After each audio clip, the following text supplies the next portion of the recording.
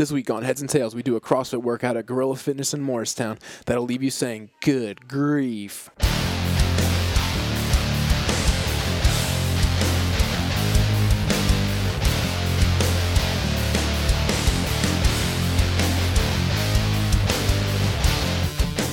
This is Kevin Som, and you're listening to the Heads and Tails podcast. We share stories of perseverance and inspiration in sports and in life. This week on Heads and Tails, we're interviewing Liam Mulcahy. He's a board member at Good Grief, and they offer free bereavement services for adults and children. So, Liam, can you just give us a background on yourself, like where you grew up, where you went to school, what you do for work, just to give us a little background on what you're all about? Sure, man. Yeah, thanks for having me on today. So I'm a Morristown, New Jersey native. I grew up here. I was actually adopted from New York City. My family grew up here in Morristown, went to high school here, ended up going to Rutgers. So I ran track at Rutgers, ran track my whole life in high school. Okay. And Athlete? Then, yeah. So I was a multi-sport athlete in middle school and high school, and then I kind of just got specialized when I was in college. Okay. So I did cross country and then track, winter track and spring track. What sports did you play before you got to college, in addition to track and I guess running? it would be what sports didn't I play? I did basketball, I did lacrosse, I did football, I did soccer, and I had a strange athletic trajectory. So when I was in like fourth grade, I was a center, and then every year I would move down the line. So Okay. like the next year I was a guard, and then I was a tackle, and then by the time I was in like eighth grade, freshman year in high school, I was a wide receiver. So Damn. Moving up with you, because you're a runner. You're a runner. yeah, exactly. And dude, I found out that I was good at running when I was at basketball practice, and I had just seen the movie, I think it was Something About Mary, where they're in the gym like purposely shooting over the hoop. Right. So I was doing that, goofing around in practice. My coach was like, Mulcahy, Go run. like laps. So I was like, all right, this is fine. And I kept doing it, and I was like, I'm not getting tired. Yeah. I I'm got- good at this. Yeah. I got in the car with my mom, and she was like, oh, you should do cross country in middle school. And I was like, skiing? Like I didn't know that they had that.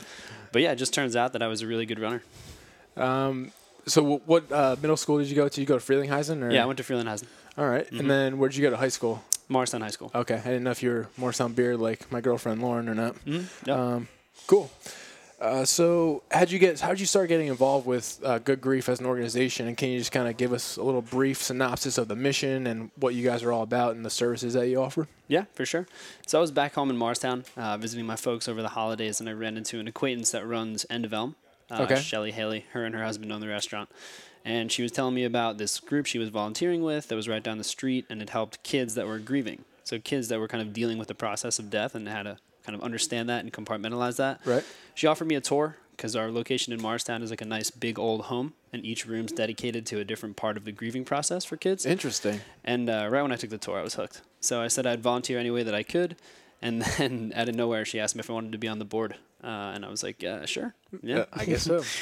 All right. So I know on the video on your website, there's a statistic that says that 1 in 7 kids will have to deal with loss or the grieving process in their life. So can you kind of talk about, how you guys approach coping, and also you said you have, children and adults. So do you approach them differently or the same? And then can you talk about the rooms in the house at the Good Grief home? To kind of. Yeah, absolutely, man. So the way that we kind of handle it, and to talk about this statistic specifically, 1 in 7 kids in the U.S. before the age of 20 will deal with either the loss of a sibling or their parent, which is a pretty unbelievable statistic. Yeah, I wouldn't think it would be that high, but. Yeah, I mean, when I first heard that, I thought about 7 of my friends and thought, I don't know anybody that this has happened to, but then when I really started to dig into it, I did. Right. And I started to rattle off like, oh, my friend lost his father when he was 10. She lost her sister when she was in high school.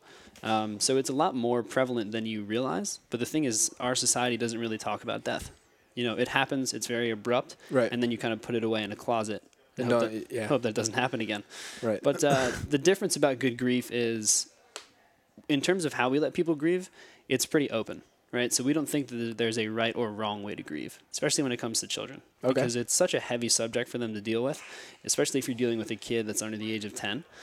So what we do when they come in is they'll come in with their parents, and it all starts off with a family dinner with everybody, right? So kids are there, parents are there, they can kind of parse themselves out how they like. Is it like a potluck, or who's cooking this dinner? So sometimes it depends.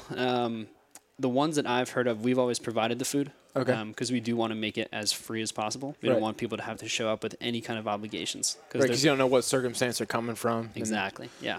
And the people that show up really run the board. Okay. Some people are very affluent. Some people have really nothing. Especially when you're dealing with the loss, if it's the loss of a family breadwinner, they could really be in the dire straits. Exactly, yeah. Because now you're not only dealing with grieving, but you have that secondary loss of also income. Income, yeah. So Making things even harder. Yeah, exactly. So we let them come in. Dinner is usually provided for free. And then we start off in a circle. Everybody introduces themselves and who they lost. And then we'll break it out where the adults have their own space and then the kids have their own space. Okay. So our adult groups will break off into rooms. And that's kind of, I don't want to say stereotypical, but what you would kind of imagine. So it's a bunch of adults. They're in the room. They can kind of talk about what they're going through with counselors that we provide, all free of charge. And then the kids, it's a little bit different, right? So kids can do things like, one of the most impactful things that I saw was kids would get a paper plate and a bunch of markers, and then the instructor would say, just draw how you look on the outside, and then on the other side of the plate, draw how you feel on the inside. Interesting. You know? What are some of the things that you've seen when they do that activity? The one that always stuck with me that was probably the most potent was a little boy drew a pretty good picture of himself on the front, and then on the back, what he felt on the inside, he just colored the whole plate black. Whoa.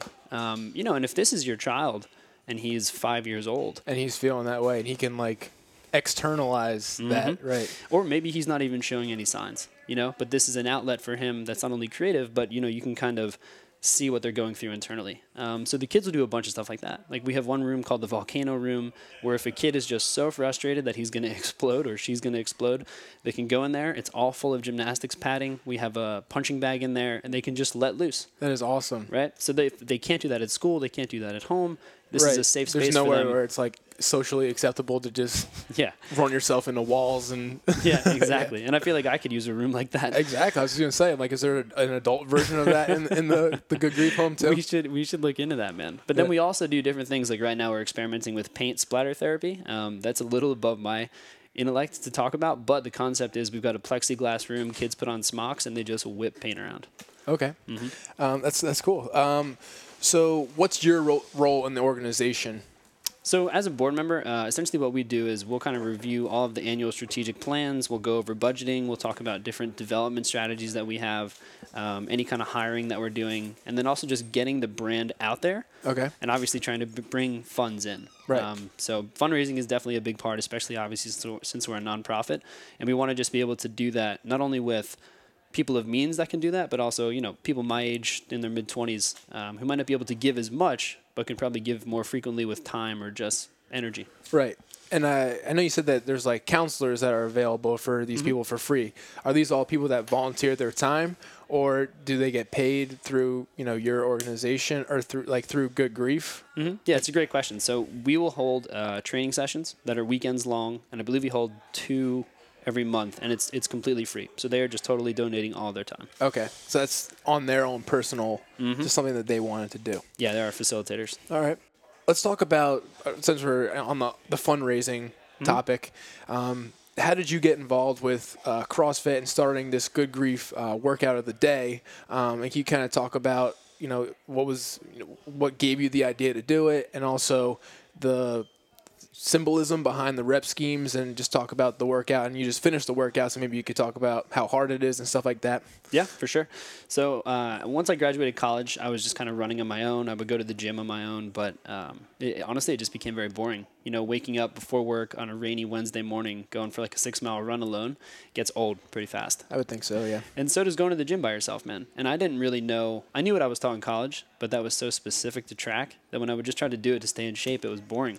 Did you guys do a lot of lifting stuff with track, or was it mostly just go a run? Little bit, yeah. But that was more ancillary. So we try to build up strength in specific areas of the body, right. But it wasn't weight room sessions consistently. Okay. It was all just outside. Cool.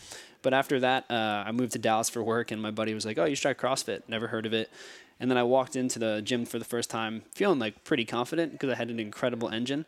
And I remember doing the Filthy 50 was the first workout that I ever did. That's a tough one to start off with. Oh, yeah. And I definitely think the coaches knew that I was a little too confident going in. Yeah. So I was like, no, man, I'll do it RX. No problem. And then halfway through, I just remember sitting against the wall with like a dazed look on my face, and I had to like stay after. They had to get me a Snickers bar to like make sure that I could drive home. Your blood sugar was high enough. Oh yeah, but ever since then, like once you kicked my ass, I was addicted to it. Cool. And I love CrossFit because to me, it's like exercise golf. Right. Like you're never going to be perfect at it. And there's always something you can keep working on. Yeah. And as an athlete, a former college athlete, when you're constantly working on getting better, and then to transition into when you don't really have to do that anymore, having a plethora of things to try to get better at in CrossFit is definitely helpful. And when I found CrossFit, it was kind of the same kind of idea. It was like the closest thing I could get to playing sports again. We'll get into that later. I want to talk about like your transition to life after sports because sometimes it's like losing someone in your life. Yeah, for sure. And I think also, just kind of in the vein of this podcast, like CrossFit also really taught me about like not only working out, but just how to upkeep your anatomy and also how to deal with injury. So when I used to get injured or when I used to like feel knee pain or ankle pain, low back pain, I could never really address it or figure out where it was stemming from. But CrossFit and boxes like Gorilla Fitness and people like Karyana have taught me how to like diagnose my body and kind of look at it from a more systematic way. Right. Where I can be like, oh, I'm getting knee pain, maybe my quad's tight, maybe there's something going on in my calf, instead of just, oh man, my knee's really pissing me off. Right. All right. Let me refocus on the workout. So what's the symbolism of the workout that we did today, and how did you come up with the idea, and how do they receive it? Like, how did the other people at Good Grief receive it? Like, do they know what CrossFit is? Like, how did that all come about? So because it's a Morristown organization, I've got a lot of affinity for Gorilla Fitness. They were really good to me as a member and then afterwards too. So I thought that'd be a great community to galvanize around this cause. Right. And with it being around kids, I think CrossFit is kind of also a way for adults to feel like kids again. So That's true, yeah. When gym class for adults. Exactly. Yeah. So when Karyana and I were scheduling the workout, we wanted it to kind of be like, not a playground per se, but we wanted there to be jumping. We wanted there to be burpees and stuff like that. Right. And the rep scheme, so the 7 thrusters, 7 burpees over the bar, 7 box jumps. So that's the 1 out of 7 statistic of kids that'll experience loss before they're 20. And even in New Jersey alone, there's almost 300,000 kids that are under the age of 18 that have already lost a sibling or a parent. Wow, that's even crazier number. Yeah, no, it's nuts. So when I brought it to Good Grief as an idea, they thought about it very typically as CrossFit. They were like, oh, a bunch of maniacs throwing weight around, and if you think that's going to be good, and if they're going to think like it's going to kind of support it from a Morristown communal perspective, then go for it. So they're very receptive. Awesome. So let's start talking about some coping strategies that you guys use to deal with, and then also maybe let's talk about did you get involved with the organization or have feel more connected because you lost someone that are close to you that kind of made you like if you struggle with that process? Yeah. So I'll address the first part or the last part first. Okay. And kind of work backwards. So when I was, I've been blessed enough that my immediate family is intact. Okay. My dad's had a few scares here and there where he cut it pretty close, but he's still around. But when I was in college, I was a sophomore. A friend of mine that I had grown up with in high school ended up passing away when he was in Spain. He was on a trip for school. He was studying abroad there, and all of a sudden he had a brain aneurysm, and he died. AVM or whatever? I believe so. We had a kid on the podcast. He was a basketball player in episode 6, I think it was. His name's Corey Weissman, and he had an AVM too, but he was lucky that he survived. Yeah. So that was my first instance of someone in my peer group kind of just suddenly dying. And that to me was just a really shocking moment. Definitely kind of a life-changing moment for me because I had lost older family members, I'd say 60 and above, but that's not as abrupt. When you see somebody who was a collegiate soccer player, right? All of a sudden you hear that he was in Spain doing fine, he went to sleep, and then he died. Wow. It's kind of a real ice-breaking event for an introduction to death is very abrupt. Right. And it is not, no one's immune to it. Right. So what were the things that made you struggle with that experience with death? What feelings did you have, and how did you kind of cope with those? And then also I had a question about, like you said, you have older people who might be sick and something you almost kind of expect them to pass versus your friend, for instance, where he went to sleep and he's a normal, healthy kid and then he doesn't wake up. So do you guys approach at Good Grief, the differences in how the death occurs? If it's a sudden thing, do you notice that people struggle more or less than they do if they kind of expect it to happen? So, and I can only speak from my perspective. I've only been there for Right. a few months now, but they've really given me a nice deep dive on everything. So one thing that we do right up front is we talk about death like death. So we don't say so-and-so has passed on. Okay. Because they've died. So we're very upfront. It's not in a abrasive way. Okay. But just coming to grips with the fact that like that person has died, they're dead, especially when you're dealing with kids, because if you say, oh, so-and-so has passed on, they may have no idea what you're talking about. So they might be like, oh, passed on, that's cool. Are they coming back for dinner after that? Are they coming home on Monday? Yeah. So you do have to kind of be very black and white. Okay. That's one way that we kind of start to handle it. That reminds me of the movie Scary Movie. Yeah. It's like, your teacher, Miss Brenda, she's dead. Yeah, dude, it's kind of It's a like little that. harsher than I guess you guys probably put it, but No, it is, but it's the idea of death is something that we're all going to have to deal with, right? Death is the opponent that nobody defeats. Right. And you don't know when it's going to show up. So kind of coming to grips with the fact that is going to happen, it's a natural process, is one thing, but there is a subtle difference between families that may have lost someone to a very drawn-out cancer. That's almost a kindness and a respect, because if you do have someone that has a drawn-out cancer, they have time to explain what's going on to their kids. Right. They have time to try and get things in place. A car accident is not that way. Right. That's a world-changing event within a couple hours. So we will handle that a little differently, but I'd say the cornerstone of good grief in general is that there is no wrong way to grieve. Okay. So, for instance, one thing that we tell, especially adults that are dealing with kids that are grieving, to not say is, oh, I'm so sorry for you. I'm so sorry for your loss. Okay. Right? Because a lot of adults will talk at kids and not let kids express what they're feeling. Right. Especially if you, I had an instance where an uncle of mine passed away somewhat early. His son was 10. And a lot of the people at the wake were saying, you're the man in the house now. Right. And they meant it in an endearing way. Right. But when you're a 10-year-old kid whose That's a lot father, to take on, yeah. Yeah, whose father just died, and you're like, hold on, wait, now I'm doing all my dad's stuff? Yeah. It's super confusing, man. So we kind of let them go on their own path, but we do guide it in the sense that, this is reality. Right. They've died, they're not coming back, and now here's how you can try and deal with that. Mm-hmm. And one thing that we do focus on with kids especially is if you can get them to deal with those emotions and learn to start addressing them early on, you can avoid things later on like substance abuse, suicidal ideation, Right. depression. Because if they never talk about it, it's going to bottle up and it's just going to become acidic inside of them. Right. That's interesting. I mean, when I think back to my first experience with death, it was with my uncle, he had melanoma, and he died when he was 39. But he had my two cousins. My one cousin was 10, my other one was 12. So they're both really young and stuff. And he was sick for a while. But I remember I really struggled, and the thing that made me struggle the most was seeing my grandfather. Because my grandfather, I've never seen him cry in my life until I saw that. Yeah. And I still have that image in my head. And I get choked up just thinking about it. And even when we're at church on Christmas and stuff like this, that he should be there. And it's tough to think about, and I can only imagine how my cousins feel. Yeah. But I don't know, how they. I feel like now that I think about it, I don't know if we really ever talk about it. So they could have probably used good grief. Yeah, man. And the thing is, we deal with that a lot. And when I think about my friends who've lost some of their parents early on in life, I can only do so much from an empathy standpoint. You know? So all you can really do is just say hey, man, I'm here for you. If you ever need anything, even if you just want me to come over and not talk about it, just so that I'm around, just know that I'm here for you. Because I can't really try and empathize and say oh, I know what you're going through. Right. Because it's not true at all. Yeah. So that's another thing we try and tell people to do is the best thing you can do is just be there for somebody. Okay. And just let them know. And yeah, that could be an awkward thing sometimes, when someone dies suddenly, it's what the hell do you say to them? Oh my God, man. Yeah. Yeah. So you just let them know that you care about them, and whatever they need, you're there. Right. That's kind of one of the things that we'll teach not only kids but adults as well. All right.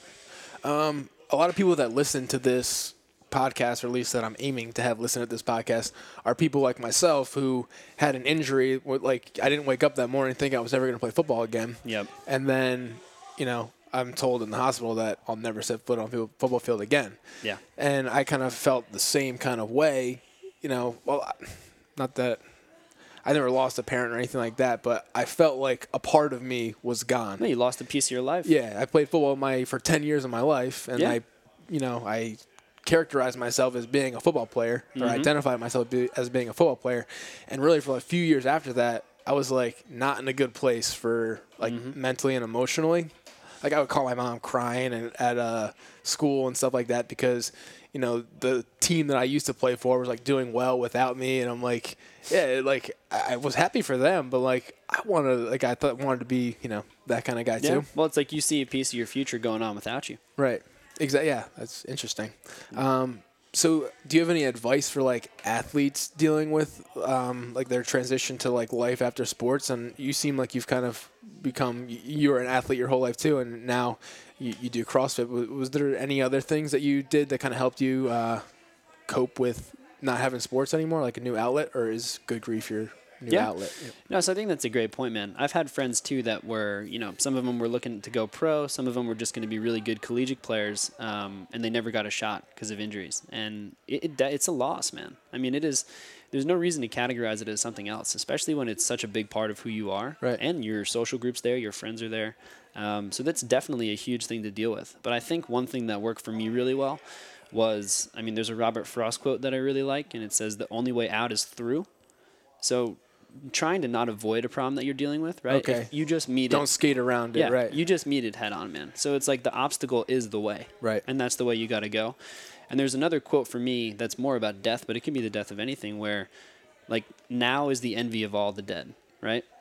So even as bad as things are, even if you're having like a terrible day, right, there's still people out there who would give anything to have that terrible day. Right. And it even works for people that haven't passed away, right? I mean, sometimes now I'll deal with what I call like the arrogance of health. So if I leave the gym and my knees bother me, my ankles bothering me, I'll be walking down the street to my apartment super pissed off. Right. Because it is like, if I don't feel physically well, it throws off my whole day. Right. But then I'll walk past someone in a wheelchair. Yeah. And it's like, and I reset. I'm like, all right, okay. Like this was a big part of, you know, if I can't work out, I do, you know, it's like a part of me is missing. Right.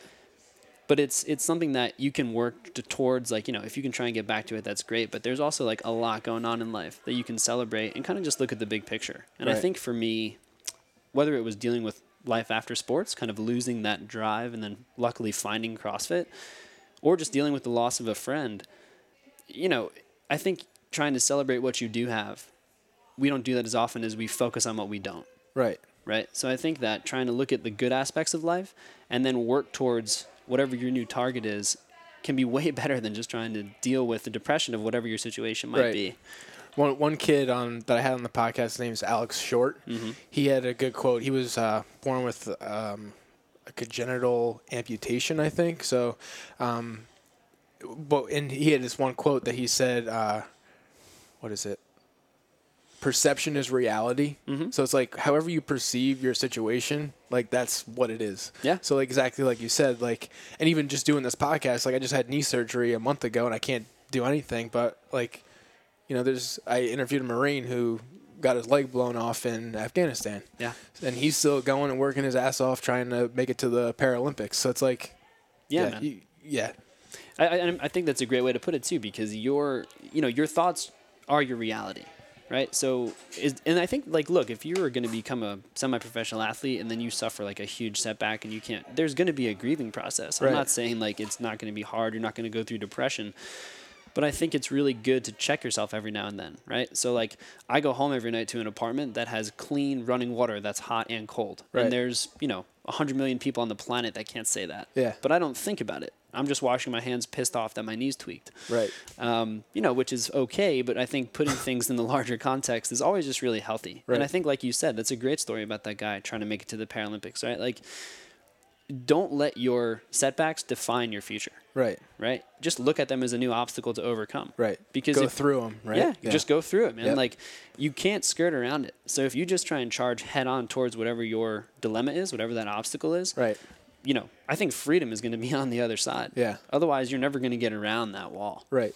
That also reminds me, and you're a football guy too, like when I was a running back and my mom's boyfriend actually like says this to me, like when I'm struggling, he's like, Kev, it's 3rd and 4. Like, what are you going to do? And like, everyone knows that you're getting the ball. It's like one of those things like you just got to freaking put your shoulder down and just freaking drive through it. Man. Like, and that to me is like what mentally gets me like through it, like puts things in perspective for me. Mm-hmm. And it's like, you used to like prove that on the field. Now you need to prove that like when you don't have, someone to run over or something like that. It's an obstacle to run over. And I think that's a great way to phrase it, man. Like you're going to deal with situations that are just like that could be analogous to sports. Right.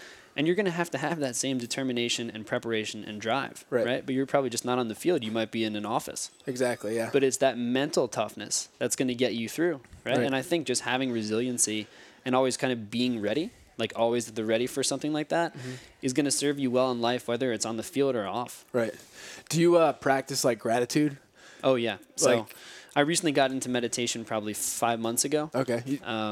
And so I'll just do like 10 minutes of meditation in the morning. I use an app called Headspace. Oh, so do I. I just bought it. Oh, dude, it was a game changer for me, man. Yeah. You do it in the morning? Always in the morning. Yeah, see, I started doing it in the app and like before I went to sleep, and it's not good because I'm like falling asleep as I'm doing it. It like lulls you to sleep. Sometimes if you can't sleep, that guy's voice will just knock you out. Yeah. But especially when he has those long pauses. Yeah.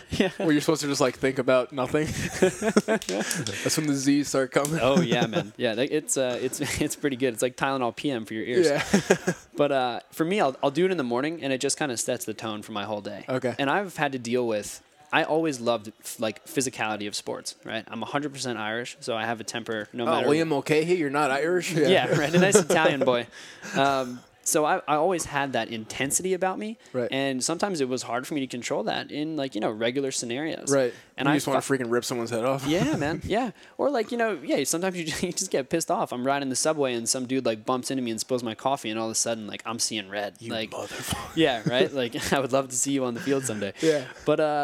But for me, meditation allows me to realize, like we were saying before, you control how you react to any situation. Right. So you can't always like control the external factors in your life, but you can control how you react to them. That's like one of my biggest slogans for this podcast. I always say that you can't control what happens to you, but you can always control how you respond. And actually, Mike Rice, the old basketball coach at Rutgers, he used to throw basketball at kids, but he came in. Yeah, he was more of a dodgeball coach. Yeah, he came into one of my sport management classes once, and just as like a guest speaker, and that was something that he said, and I never forgot that because I was like, that is so freaking true. Like, you really can't. Like, you have no control, like, externally what happens to you, but you are the one who can control, like, if you're going to freaking, run through your obstacle or try to, like, skate around it, right? Yeah, and I think it's also the way that I've heard it put is, like, you can't control the ocean, but you can learn to surf. Right, okay. So, I like that. You're not going to be able to control all the external factors. So many in your analogies, life. yeah. Yeah, man. Yeah. And I think it's good. All right, so dude bumps me on the subway. Like, why get pissed? Why should I let that piss me off? Right. It could screw up the whole morning, could screw up my whole day, or I can just be like, all right, well, that happened and now it's done. Yeah. That's cool. Let's go back to your athletic career and what kind of obstacles did you come across in running or in other sports, and did you ever get injured, and maybe how you dealt with those injuries? Yeah. When I was playing lacrosse, I was never the biggest dude on the field, so I would try to make up. Did you play attack? I would play midi. Okay. Just because I always... And you're running, dude. Yeah, dude. Always running. I was always running, but that also let me hang out across the middle with dudes that are 4 times my size. Get jacked up. So I had 2 concussions in high school. One that kind of carried over into winter track, and I remember I got one in the fall, and then I was doing winter track, and I actually just passed out running a relay race one day. And I had found out that I was kind of suffering from a concussion that was lingering, but I also had mono at the same time. That's a bad combo. It was a heavy winter. But I couldn't run for, I missed some really important races. So when you got the concussions, were you diagnosed right away? Did you get knocked out, or did you? I was lucky enough to never black out, but I did go to a physician the next day and got diagnosed. Okay. Both were mild, but I did, I wasn't doing anything the day after. I kind of went right into a protocol, if you will. Okay. Which was definitely the good thing to do. I didn't want to do that. Right. Because I was like, I got a headache, but... That's what I said, and I almost died, so... Yeah. There you go, man.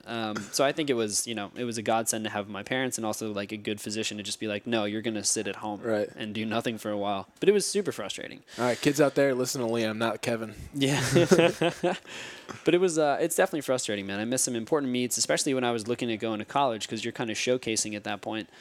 And my dad, really kept my head in a good place. So he was like, look, you're going to get through this. Right. It's just, now it's terrible. Yes, you can't run right now, but why don't you stop focusing on the meets you're going to miss next week and start focusing on the meets you're going to make in 3 months. Right, okay. So I think it's good. It's just kind of putting perspective there. And then, in terms of injuries, I remember my junior year, I was training a lot for cross country, and I got a stress fracture in my femur because we were putting in just a ton of miles. Right.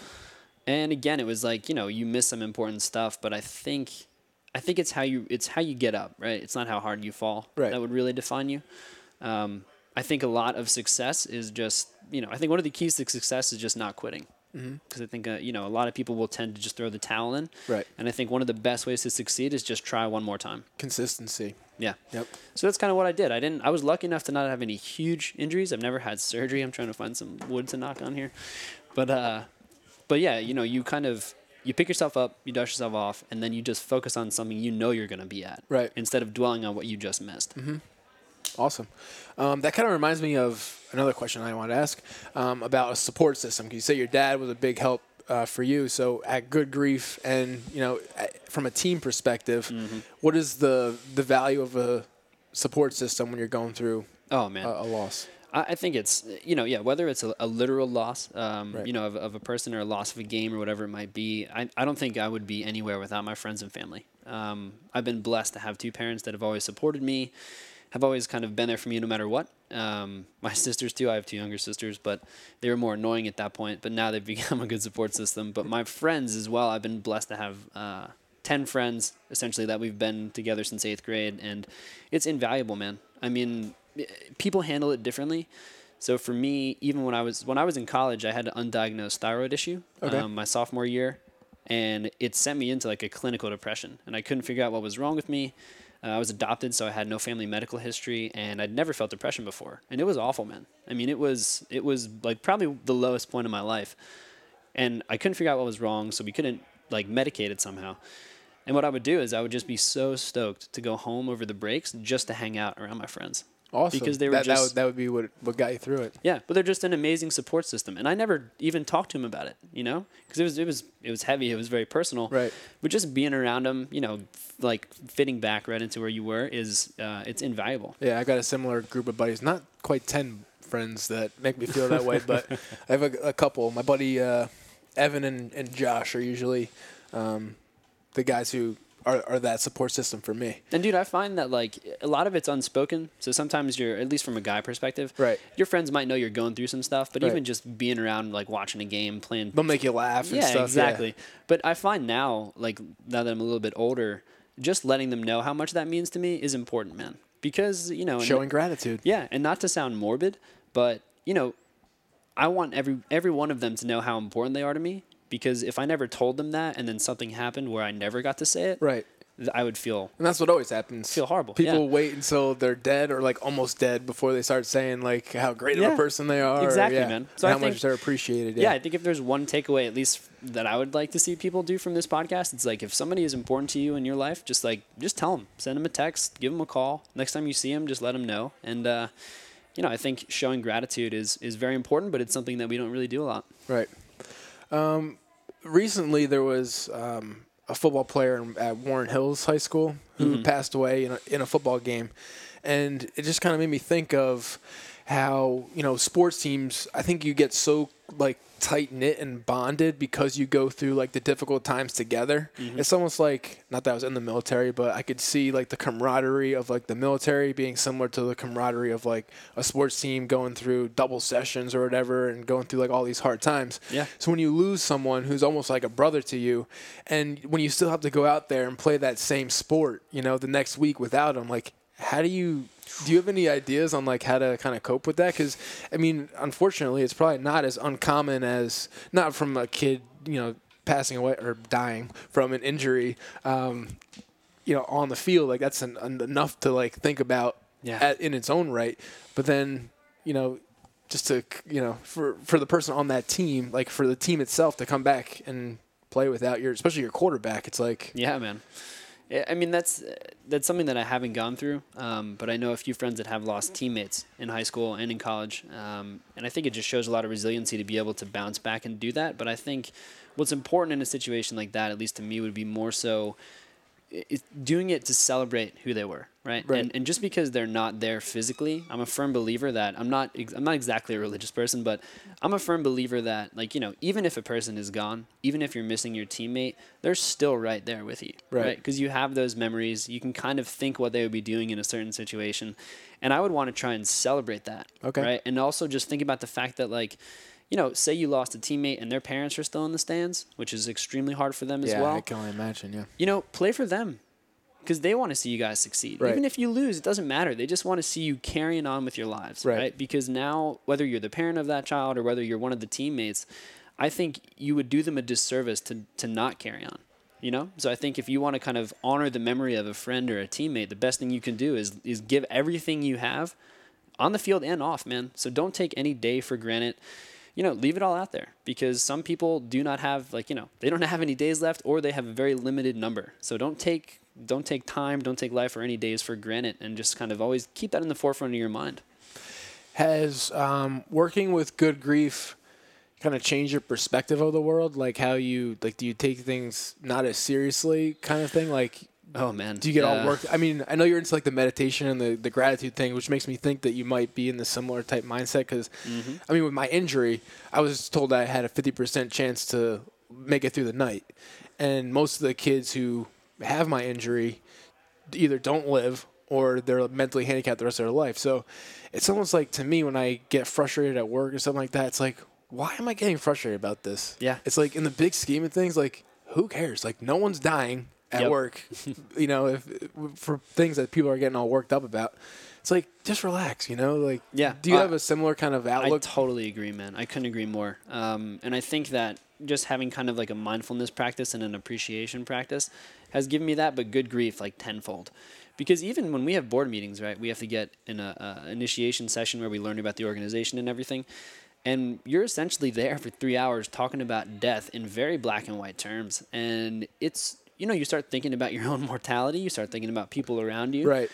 And it just puts things into perspective, right. You know? It's like, yeah, I could die tomorrow, and, like, I'm getting all worked up about this thing at work. Yeah. And, like, who cares?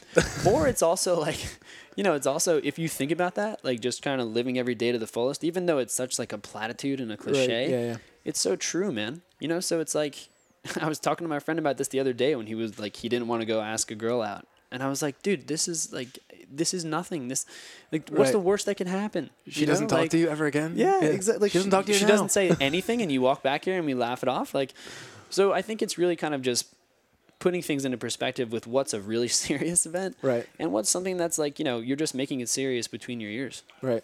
That's awesome. I know I've taken a lot of your time here, but let's finish off with this is great, man. What your definition of perseverance is. I do that I started doing the beginning when I first started the podcast, and I kind of fell off the bandwagon, but now I'm bringing it back. Okay. So what's your, like, personal definition of perseverance?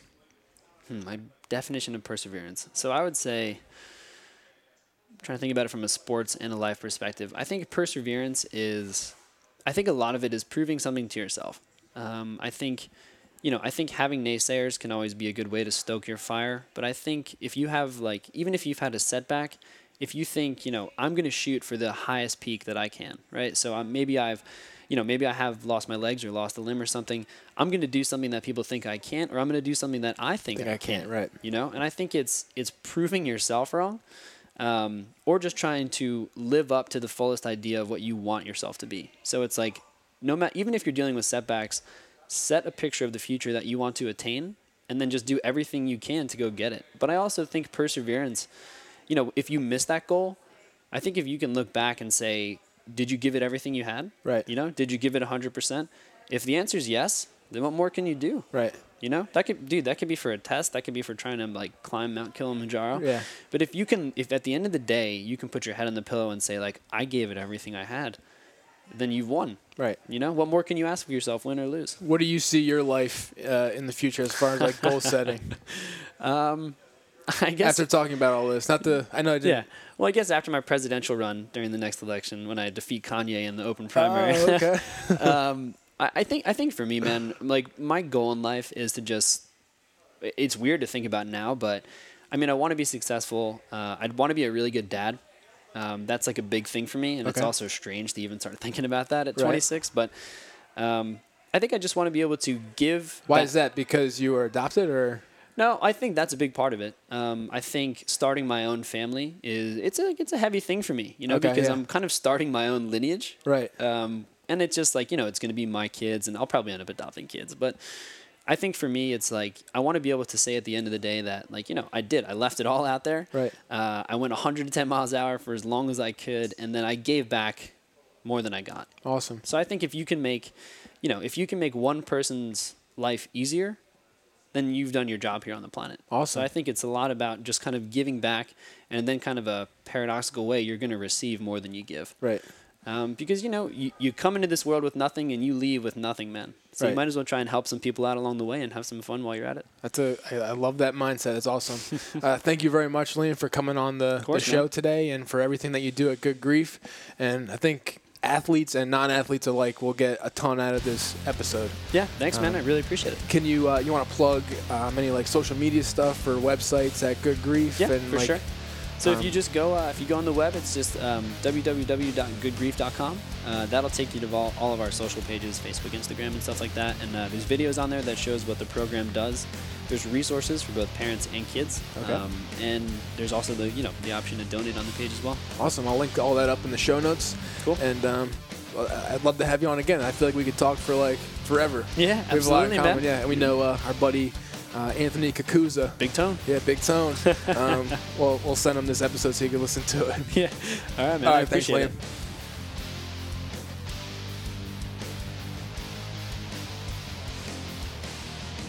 If you enjoyed this episode, make sure you share it with all your 1,500 Facebook friends that you have no idea who they are.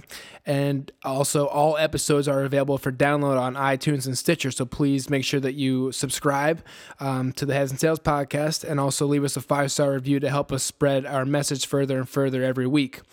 For detailed show notes, go over to headsandtails.org/podcast.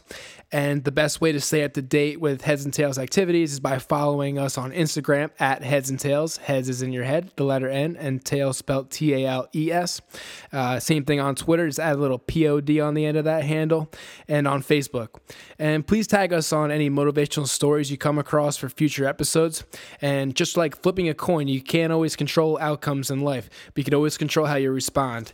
And as the great Jay-Z once said, if you're walking with a limp, go and brush your shoulder off, or something like that.